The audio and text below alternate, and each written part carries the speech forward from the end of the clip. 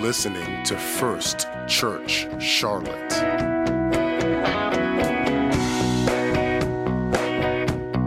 Last Sunday, the students in our student ministry got together in the 11 a.m. service while we were having church, and they made 500 sandwiches for the homeless people in the city of Charlotte.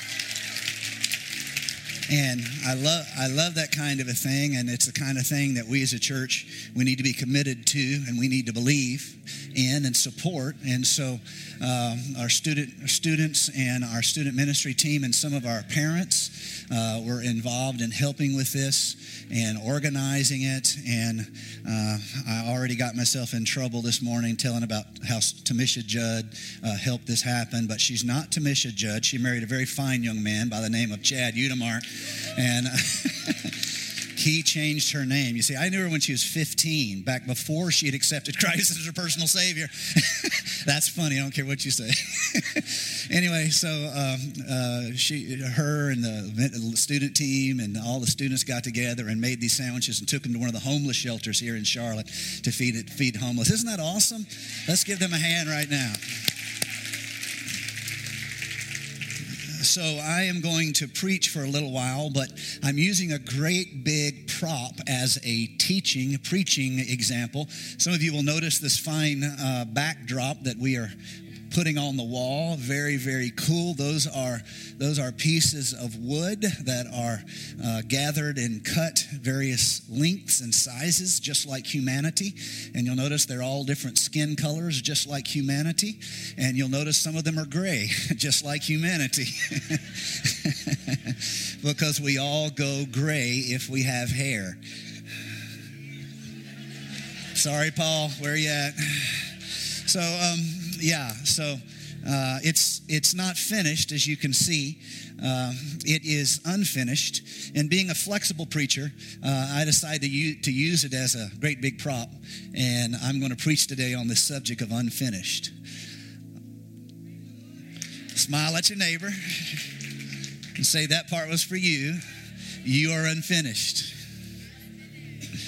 And to use a context in Scripture, I am going to tell the story of three siblings, two sisters and a brother that were perhaps the closest of Jesus' friends, with the immediate exception of the 12 disciples. And so we're going to tell the story of Martha, we're going to tell the story of Mary, and we're going to tell the story of Lazarus. And so we are all of us unfinished, and I'm preaching on that today. If you're going to help the preacher, somebody say in Jesus' name. Now, thank you very much. If you will keep that kind of support going, then I'll keep it under, an appropriate time. But I get long-winded if I feel insecure. And so that's right. Sister Purple's always like, whoop,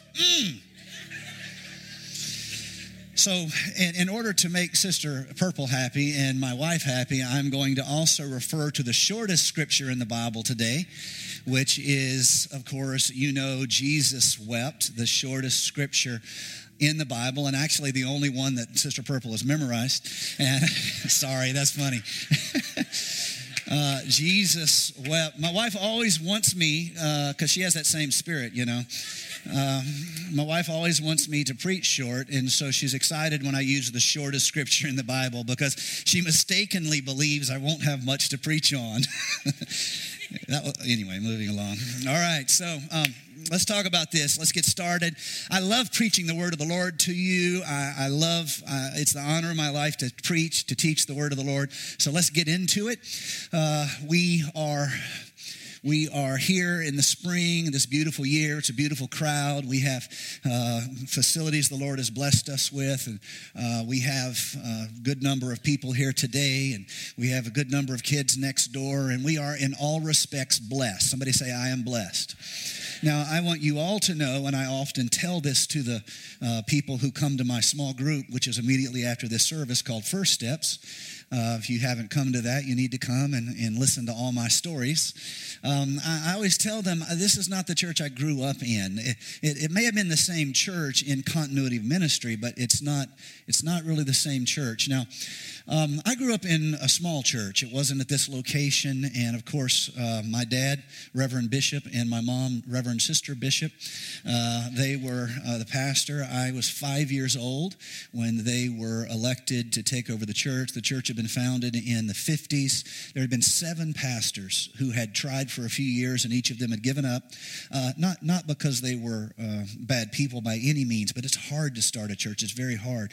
And sometimes you have to step back, not for your sake, but for your family's sake. And all of them had felt that way. And the difference with my mom and dad is they stayed, and they had the same feelings of failure and setback. They just didn't quit when they had them. So, and he wasn't worried about his children being saved because we were nearly perfect in all regards. And so that's the church I grew up in, very small church. I love to tell my First Steps class crazy stories about things that happened. Like I love telling the story about the one guy who was a full gospel preacher, a very big guy, and he tied his pants up with a rope belt, and he was getting blessed down on the altar one night, and he was like right there. I was sitting right behind him, full frontal, right behind him, and he was jumping up in the air, and the rope belt broke on his belt, and his pants went straight to the floor, and I got flashed in the house of God, sitting right on the front row, and I've never recovered. And if some of you wonder why I'm troubled to this day, that's why. And he was quite dexterous. I mean, he never missed a beat. He just dropped all the way to the ground, grabbed his pants, and jumped all the way back up. Victory in Jesus, brother. Victory in Jesus. So let that be a word of wisdom to anybody anybody at risk, shall we say. A lot of crazy stories. We had good times. We had bad times.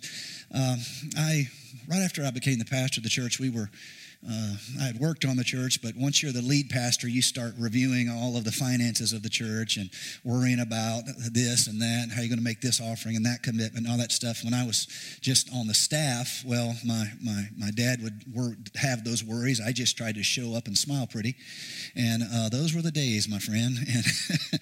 And so we were demoing out this church, and there used to be offices all back on the side walls, and over here I found up in the ceiling when we were demoing out, we were just tearing up and working, and I was here working with them, and I found a box full of old deposit receipts of the church, and I pull out, very interesting, they were dated like 78 and 82 and all these old deposits, and I pulled them out, and I looked at them, and I realized really for the first time in my life why I had grown up poor.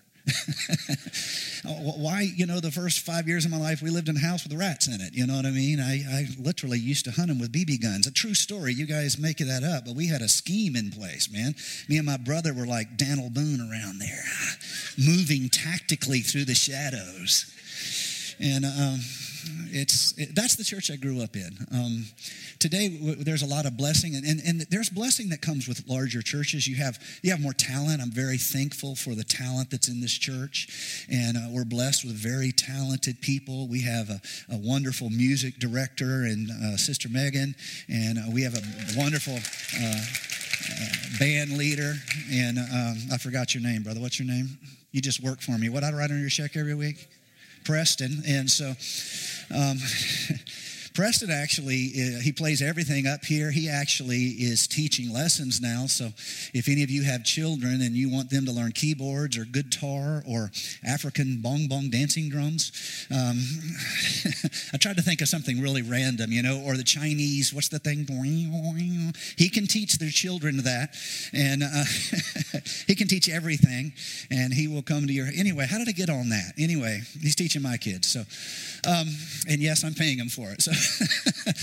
I'm thankful for the talent we have in the church. I'm thankful for I'm thankful for all of these wonderful people. I love the fact that when you get to a certain size, you have a tremendous amount of nationalities represented. That's awesome.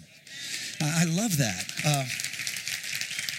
I love the fact that there's over 30 nationalities in our church. And I love the fact that when my friends occasionally slip in to visit because, I'm the pastor, praise God. let's take up an offering. They're always amazed by that. The number one thing they meet is they see is that. And now among my little world of non-church friends, I get teased about stuff. And one of my friends who's anyway, I'm not going to tell that story. Let me just move along here. I love all of the dimensions of the church. I love being a part of a bigger church. I love the fact that there's people, you have backgrounds I don't know. Some people love small churches because it's safe, and you don't have a whole lot of, every service can really be for you. Now there are some small churches that aren't that way, and they're very much outward focused and they're growing. But when a church gets to a certain size, you begin to feel, an average size church in America is somewhere between 60 and 75 people. And so we're multiples of that. If you look at our different congregation, I'm thankful for that. That's not my growing up experience. I grew up feeling very small, feeling very, very much like, we have to do everything. And I grew up playing the drums in church because we needed a drummer. That's what happens when you're a PK. Whatever you need to do, you're doing it. My sister grew up playing the piano because, well, we needed a piano player, yes. And my brother grew up playing the drums also and causing general trouble because that's my brother. And I'm thankful for all of that, but I'm also thankful to have a larger church. And I went to college, and there was this whipsaw effect because the church at college, when I was at college, they were huge. They had the best of everything, the best facilities, the biggest names, celebrity preachers. I'm not a celebrity preacher, in case you were wondering. They had the best music. They were like 20 times bigger than the church I grew up in, and I had this kind of whipsaw effect. And then 8.5, nearly 9 years, full-time evangelizing. Every Sunday I'm at a different church, and you feel all of these different styles of churches. And you see how the churches get styles and personalities, different ways of doing things. All that's fine and good. It's not a right or wrong thing. It's just a real thing. And so I was really put through a education process going to all these churches. And truthfully, a lot of times when you're in God's education program, it feels like suffering. But it's not suffering, it's education. Can I get a witness in the house? At the time, you just feel like you're suffering. You're like Moses. I'm in the wilderness. Nobody knows I'm here. I stare at sheep all day. No one loves me. I'm lost. No, you're being prepared for something. And so to all of you who feel like you are Moses in the backside of nowhere, stuck doing nothing, overqualified and underappreciated, see, I blessed some of you right there. All of you, I'm here to tell you, this may not simply be patience and suffering. It might be preparation and education. Don't begrudge the education of the Lord in your life. Don't begrudge the becoming. Did you hear what I said? Don't begrudge the becoming, but rather place yourself on the potter's wheel and say, mold me and make me into who you want me to be, oh God. And so I always wanted to preach as an evangelist. I always wanted to preach from that scripture, Jesus wept, because I felt like there was a mystery there. Why are you weeping, Jesus? You're about to say, Lazarus, come forth, and he's about to come out of the tomb. What are you crying over? And I felt like there was something there, and I tried to preach it a few times, but it really wasn't ready in me. And the only thing I could end up with preaching when I preached from Jesus wept was this idea that he wanted the people close to him to see. He wanted them to see. He wanted them not just to dutifully be a friend, but he wanted them to see he's more than just a man. He is the resurrection and the life. He wants them to see. He wants them to have a sense of understanding. They don't just stagger service to service. My God, I'm preaching here today, aren't I? They don't just struggle from Sunday to Sunday. They have a sense of a world beyond this world. They have a sense of a purpose beyond this moment. And they see, they have eyes to see. He that hath an ear, let him hear. Open your eyes and see, and they don't, and it's frustrating him. He's not crying over Lazarus. Let me, real quick, just in case anyone doesn't know this story, Jesus was very close to Lazarus Martha and Mary, they were three siblings. Their parents had died young. They lived together. And the result of this was that they lived in a bad neighborhood. Bethany was 1.5 miles away from Jerusalem. Bethany itself means a place of misery, or a miserable place in its colloquial use. And in its literal meaning, it means a house of unripe grapes. A house of unripe grapes. Somebody say immature. Now turn to your neighbor and say, that was for you. A house of unripe grapes. Immature. Okay, this is a story. There's depth in the story. I couldn't see it, and thank God, now I'm starting to see it. There's depth in the story. He had the young people. Their parents died when they're young. They literally are... how shall we say this? They are kind of making their own way in the world. They're kind of, and they're coming of age, and their life is difficult, not easy. They live in this bad neighborhood. No one wants to live in Bethany. It's a miserable place. It's this house of unripe grapes, and yet Jesus spends a lot of time at this place. If I understand correctly, Jesus is recorded more at the house of Martha, Mary, and Lazarus in Bethany than any other place. Multiple times in the scripture, we are given this picture of them there. In Luke chapter number 10, this private supper hosted by Mary and Martha. In John chapter number 11, of course, is the resurrection story when Jesus is there. Matthew 26, Mark 14, John 12, all of these are giving us the picture of Jesus here at Bethany. He's very, very close to Martha. He's very, very close to Mary, and he's very, very close to Lazarus. And when Lazarus is sick, he stays away. Now, I love that this story is in the Bible, because every time I've ever been sick, I felt like God was not very close.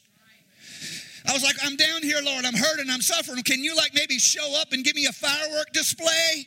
And it never works that way. He asked me to believe on the tough days. He asked me to put one foot in front of the other on the difficult days. He asked me to be a testimony when a testimony is worth having.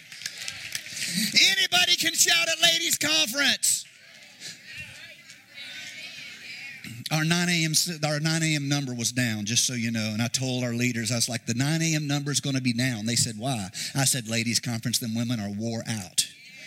I said, they will come in late. They will make their husbands mad on the way to church. They will be half backslid. But if we can survive 9 a.m., we'll pray them doing the 11 a.m. And the leaders were like, brother, that may be harder than you think. And so it's easy to shout at ladies' conference. It's easy to shout at men's conference. It's easy to shout when things are good. But when you're sick and Jesus stays away, what happens to your testimony?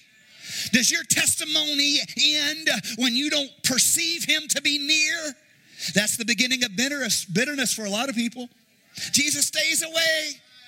And they're literally sitting shiva for Lazarus. He's dead. He's been buried. There's 7 days of mourning in the house. And Jesus comes, dragging into town like some of you guys coming into church.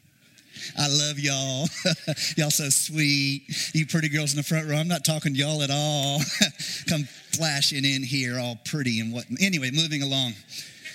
And these young men over here just as bad, dragging in at the last minute. My goodness, I'm going to get him. I'm going to get him. I'm going to get him. So, what are we talking about? I forgot. Let's preach about something today. Jesus showing up the last minute, and yet it's too late. Mary runs out of the house, finds him, and she says, Lord, if you only would have come on time, if you only would have been here when we needed you. You see, Jesus wants them to see he's more than just a man. He's the resurrection and he's the life. There's a symbol that must be fulfilled in the story, or we missed who Jesus is. He's not just a prophet. He's not just a teacher. He's not just a philosopher. If you don't see who he is in the story, it's just another story. You got to see who he is. Can you see him as the guy who's a faith healer? Or you can say it does not matter. If God be for us, who can be against us? He can show up early. He can show up late. But he's always right on time, because when he shows up big. And he can do anything but fail.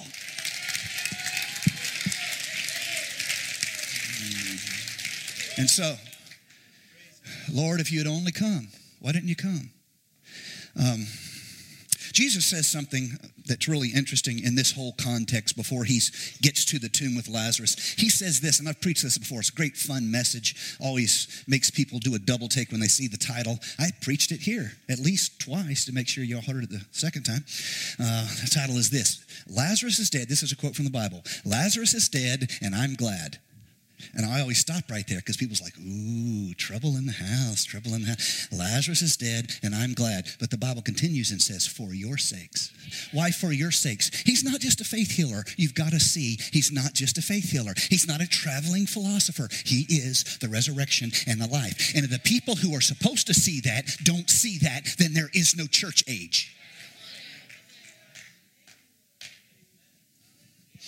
And so he shows up. You know, Mary's out there.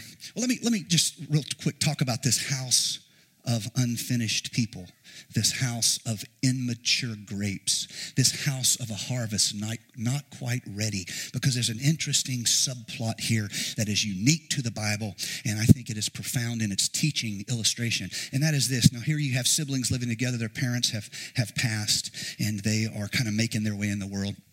They're very close to Jesus. Each of them have different things. Siblings often develop in contrast one to another. If you haven't noticed this, you either don't have siblings or you're not very thoughtful, reflective on sibling matters or whatever. But this is a very profitable and broad field of study. If you have a brother who is really good at one thing, you will probably kind of steer away from that and develop in a different area. My brother was always a great athlete, just one of those guys that he could do everything good. I'm like, athletically challenged. I'm just not athletically at all. Even though I can beat all these guys in 21, that doesn't mean I'm anybody special. And I could not. I'm not an athlete like that. And so if you have siblings, like another way, like my brother's very, very passionate. He'll always be a very slightly better preacher than me, like 0.000000000 to the 90th, 1% better preacher than me, because he's so passionate, and I'm more of a thinker type, and he responds to passion. So you push him, he jumps on you, knocks the fool out of you, straightens out your kids. And that's the end of that. You push me, I step back and I want to understand. I never respond to passion. So we formed each other. You see what I'm saying? And that affects me in many ways. I'm not that super passionate person. Some of you guys think that's a weakness of mine. It may be. I don't know, but I am who I am through God. And we formed each other. Martha and Mary, whether they like it or not, they have formed each other. Mary is all the time falling out, weeping and crying. She walks in the back door of the church and she starts crying. Oh. The first song is singing and her hands are in the air. She's super emotional. She is a worshiper. We need worshipers in the church. If you are a worshiper, you need to embrace it. It is true to who you are, and you are living a lie when you pretend not to be a worshiper. You see what I'm saying? You need to embrace the fact that you show leadership. Worship's not about attracting attention to yourself or embarrassing. It's not what I'm talking about. I'm talking about authenticity. From the very first song, your hands are in the air. I love you today. I worship you. While everyone else is looking around wondering why the guitar player missed a note, your hands are in the air saying, we need a move of God in this house here today. I'm hungry. I'm thirsty. I'm hungry. I'm thirsty. I'm hungry. I'm thirsty. You're a worshiper. That's not a bad thing. That's a good thing.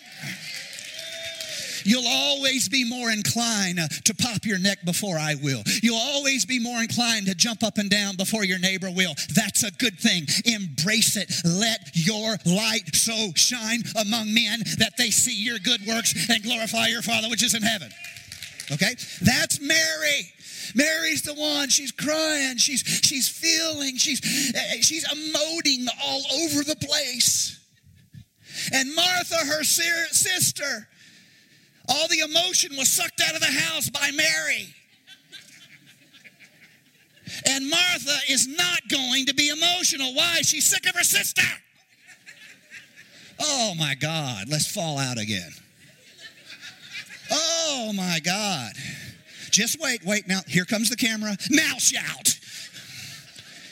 Sibling stresses, it's real, okay? And here's Martha. She's looking for a way to show her value.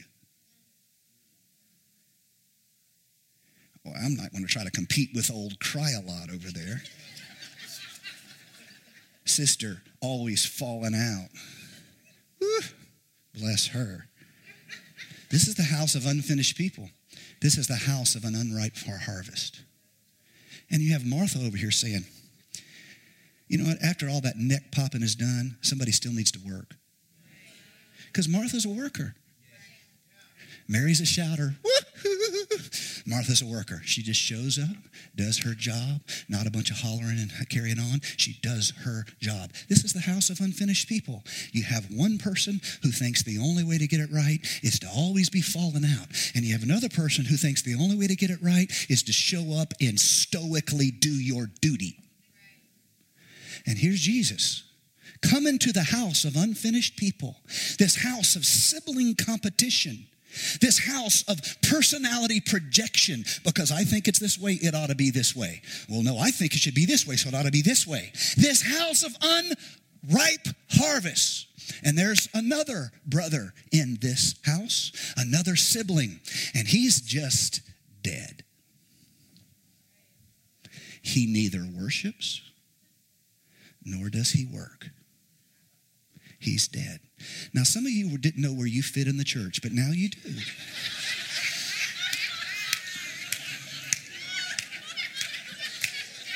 That was funny. Come on, give me some credit. That was funny.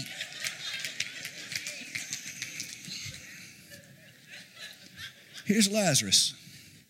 He just kicks the bucket. He doesn't worship. He doesn't work. He's dead. So you know what we do with dead people? We bury them. And Jesus is in the shadows, not showing up at this house of an unripe harvest, this house of unfinished people. You have this competition going on. You have disagreement on what it means to be Jesus followers. Thank you for that amen, brother. God bless you and many children. And y'all should have more children. Y'all's children are awesome, man. Anyway, you can give them to us if you don't want them. We'll take them. Your children are awesome, man. He has awesome kids. Anyway, moving along. Sorry about that. And so here you this competition, sibling rivalry, dead Christians. So Jesus shows up. Martha is in the house, and they're sitting Shiva, and Mary runs out to meet Jesus, and she means to greet Jesus, but she always, she means to greet Jesus, but she really rebukes Jesus.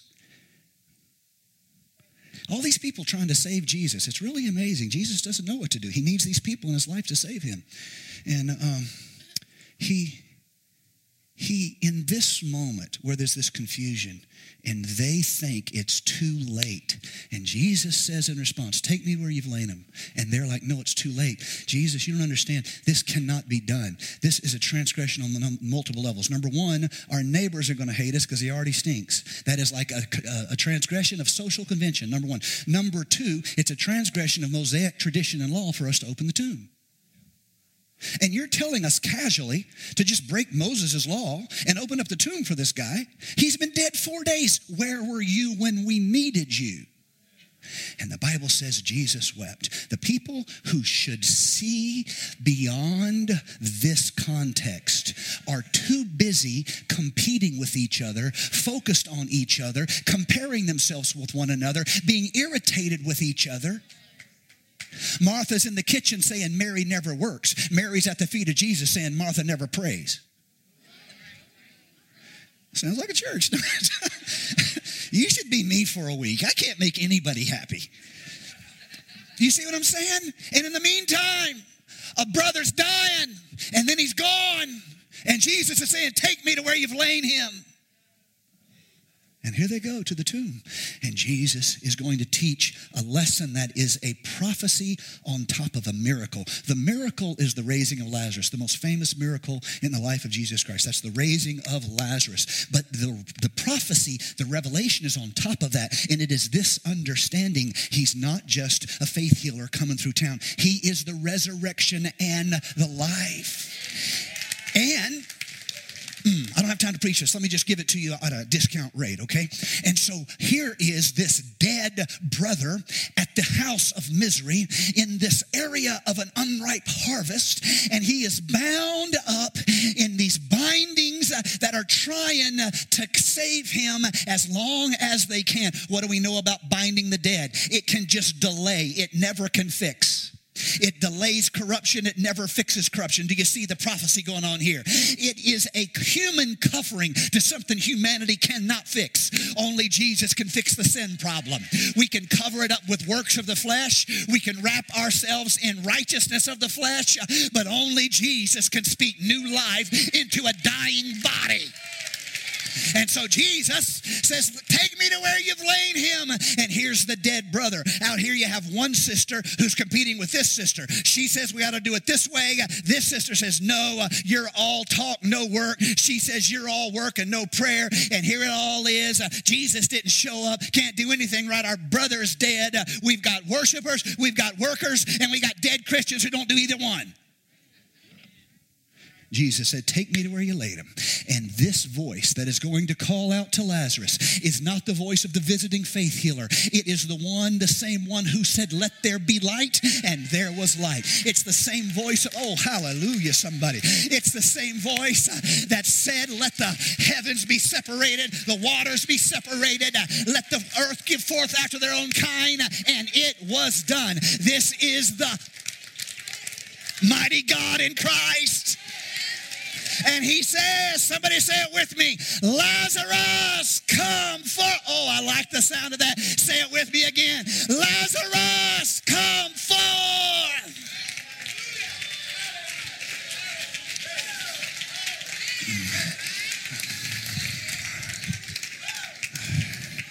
Sister Lois, forgive me for picking on you. I love the fire out of you. You know that. When I was growing up, Sister Lois used to shout, and she would shout like this.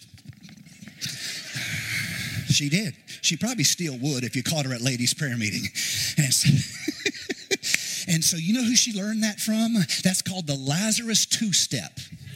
It is a long accepted tradition among apostolic folk on how to do the Lazarus two-step. You're all bound up with the grave cloth, and in the distance you hear what? Lazarus, come forth. Oh, that was pitiful. Whatever. Do better than that. Lazarus.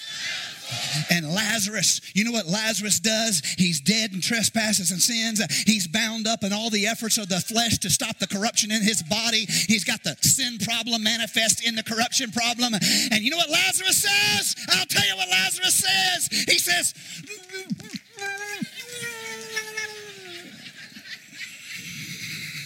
and he comes up, I'm going to kill somebody when I get up out of here. And he steps down, he's all bound up, and he does the Lazarus two-step. Woo, woo. Woo, woo.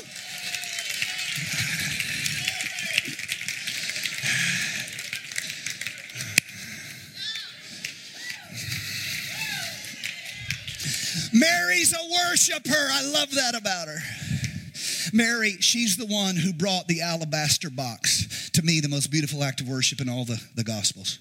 And this wealth, the incense that is in that literally is made from small cuttings off of a East India plant. And it takes 500,000 clippings, 500,000 called nards. That's nerd, fun fact, nerd fact for the day. You clip the nards off of this plant, and it takes 500,000 of them, 500,000, yes, 500,000 to make 1 pound of the incense that's in the alabaster box. That's why it was so expensive. That's labor. Somebody has to pay them suckers to go clip all those things and put them in a box. Day after day after day. You clip 1,000 so a day. Take you a year to get enough.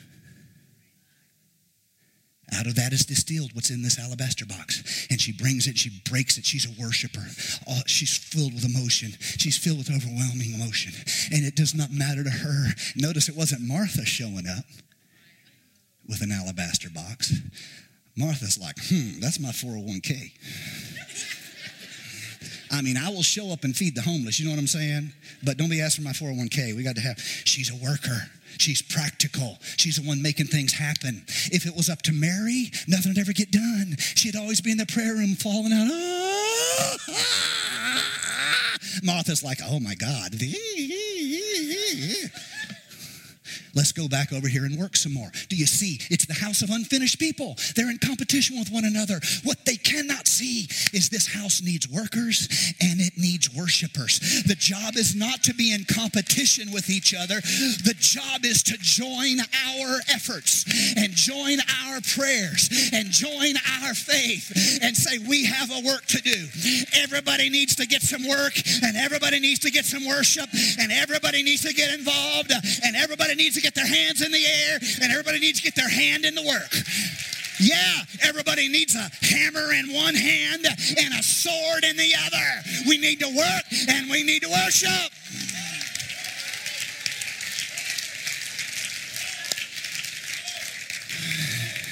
And to anyone, I'm almost done, to anyone who is neither working or worshiping, I have a call I want to offer to you today. I want to echo the call of the Lord Jesus Christ. And I want to say, hey, Lazarus, come forth. And go ahead and do your Lazarus two-step. Out of that place where you haven't a personal, individual relationship with God that involves worship and work. Devotion and purpose, fellowship and unity. Do you see?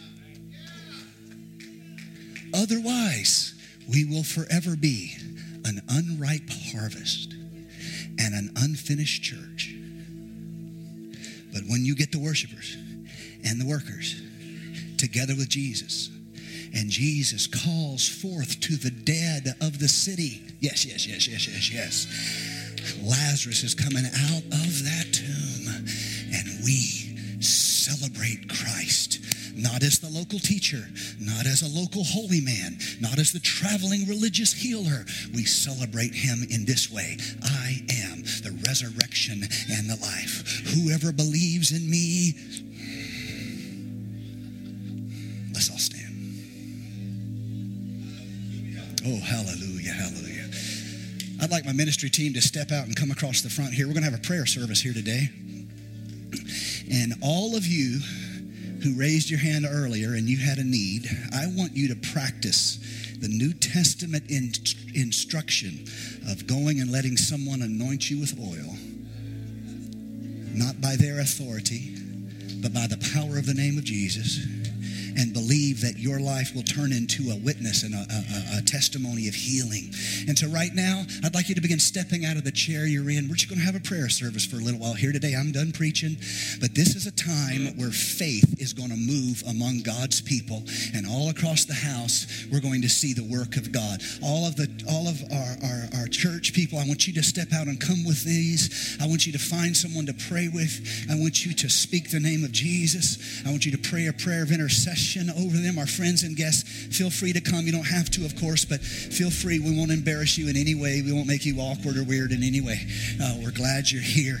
We want to have the touch of the Spirit of God in this house right now. We want His Word to be activated in us and expressed through our faith. All across the house. Come on, church. I want to hear you pray.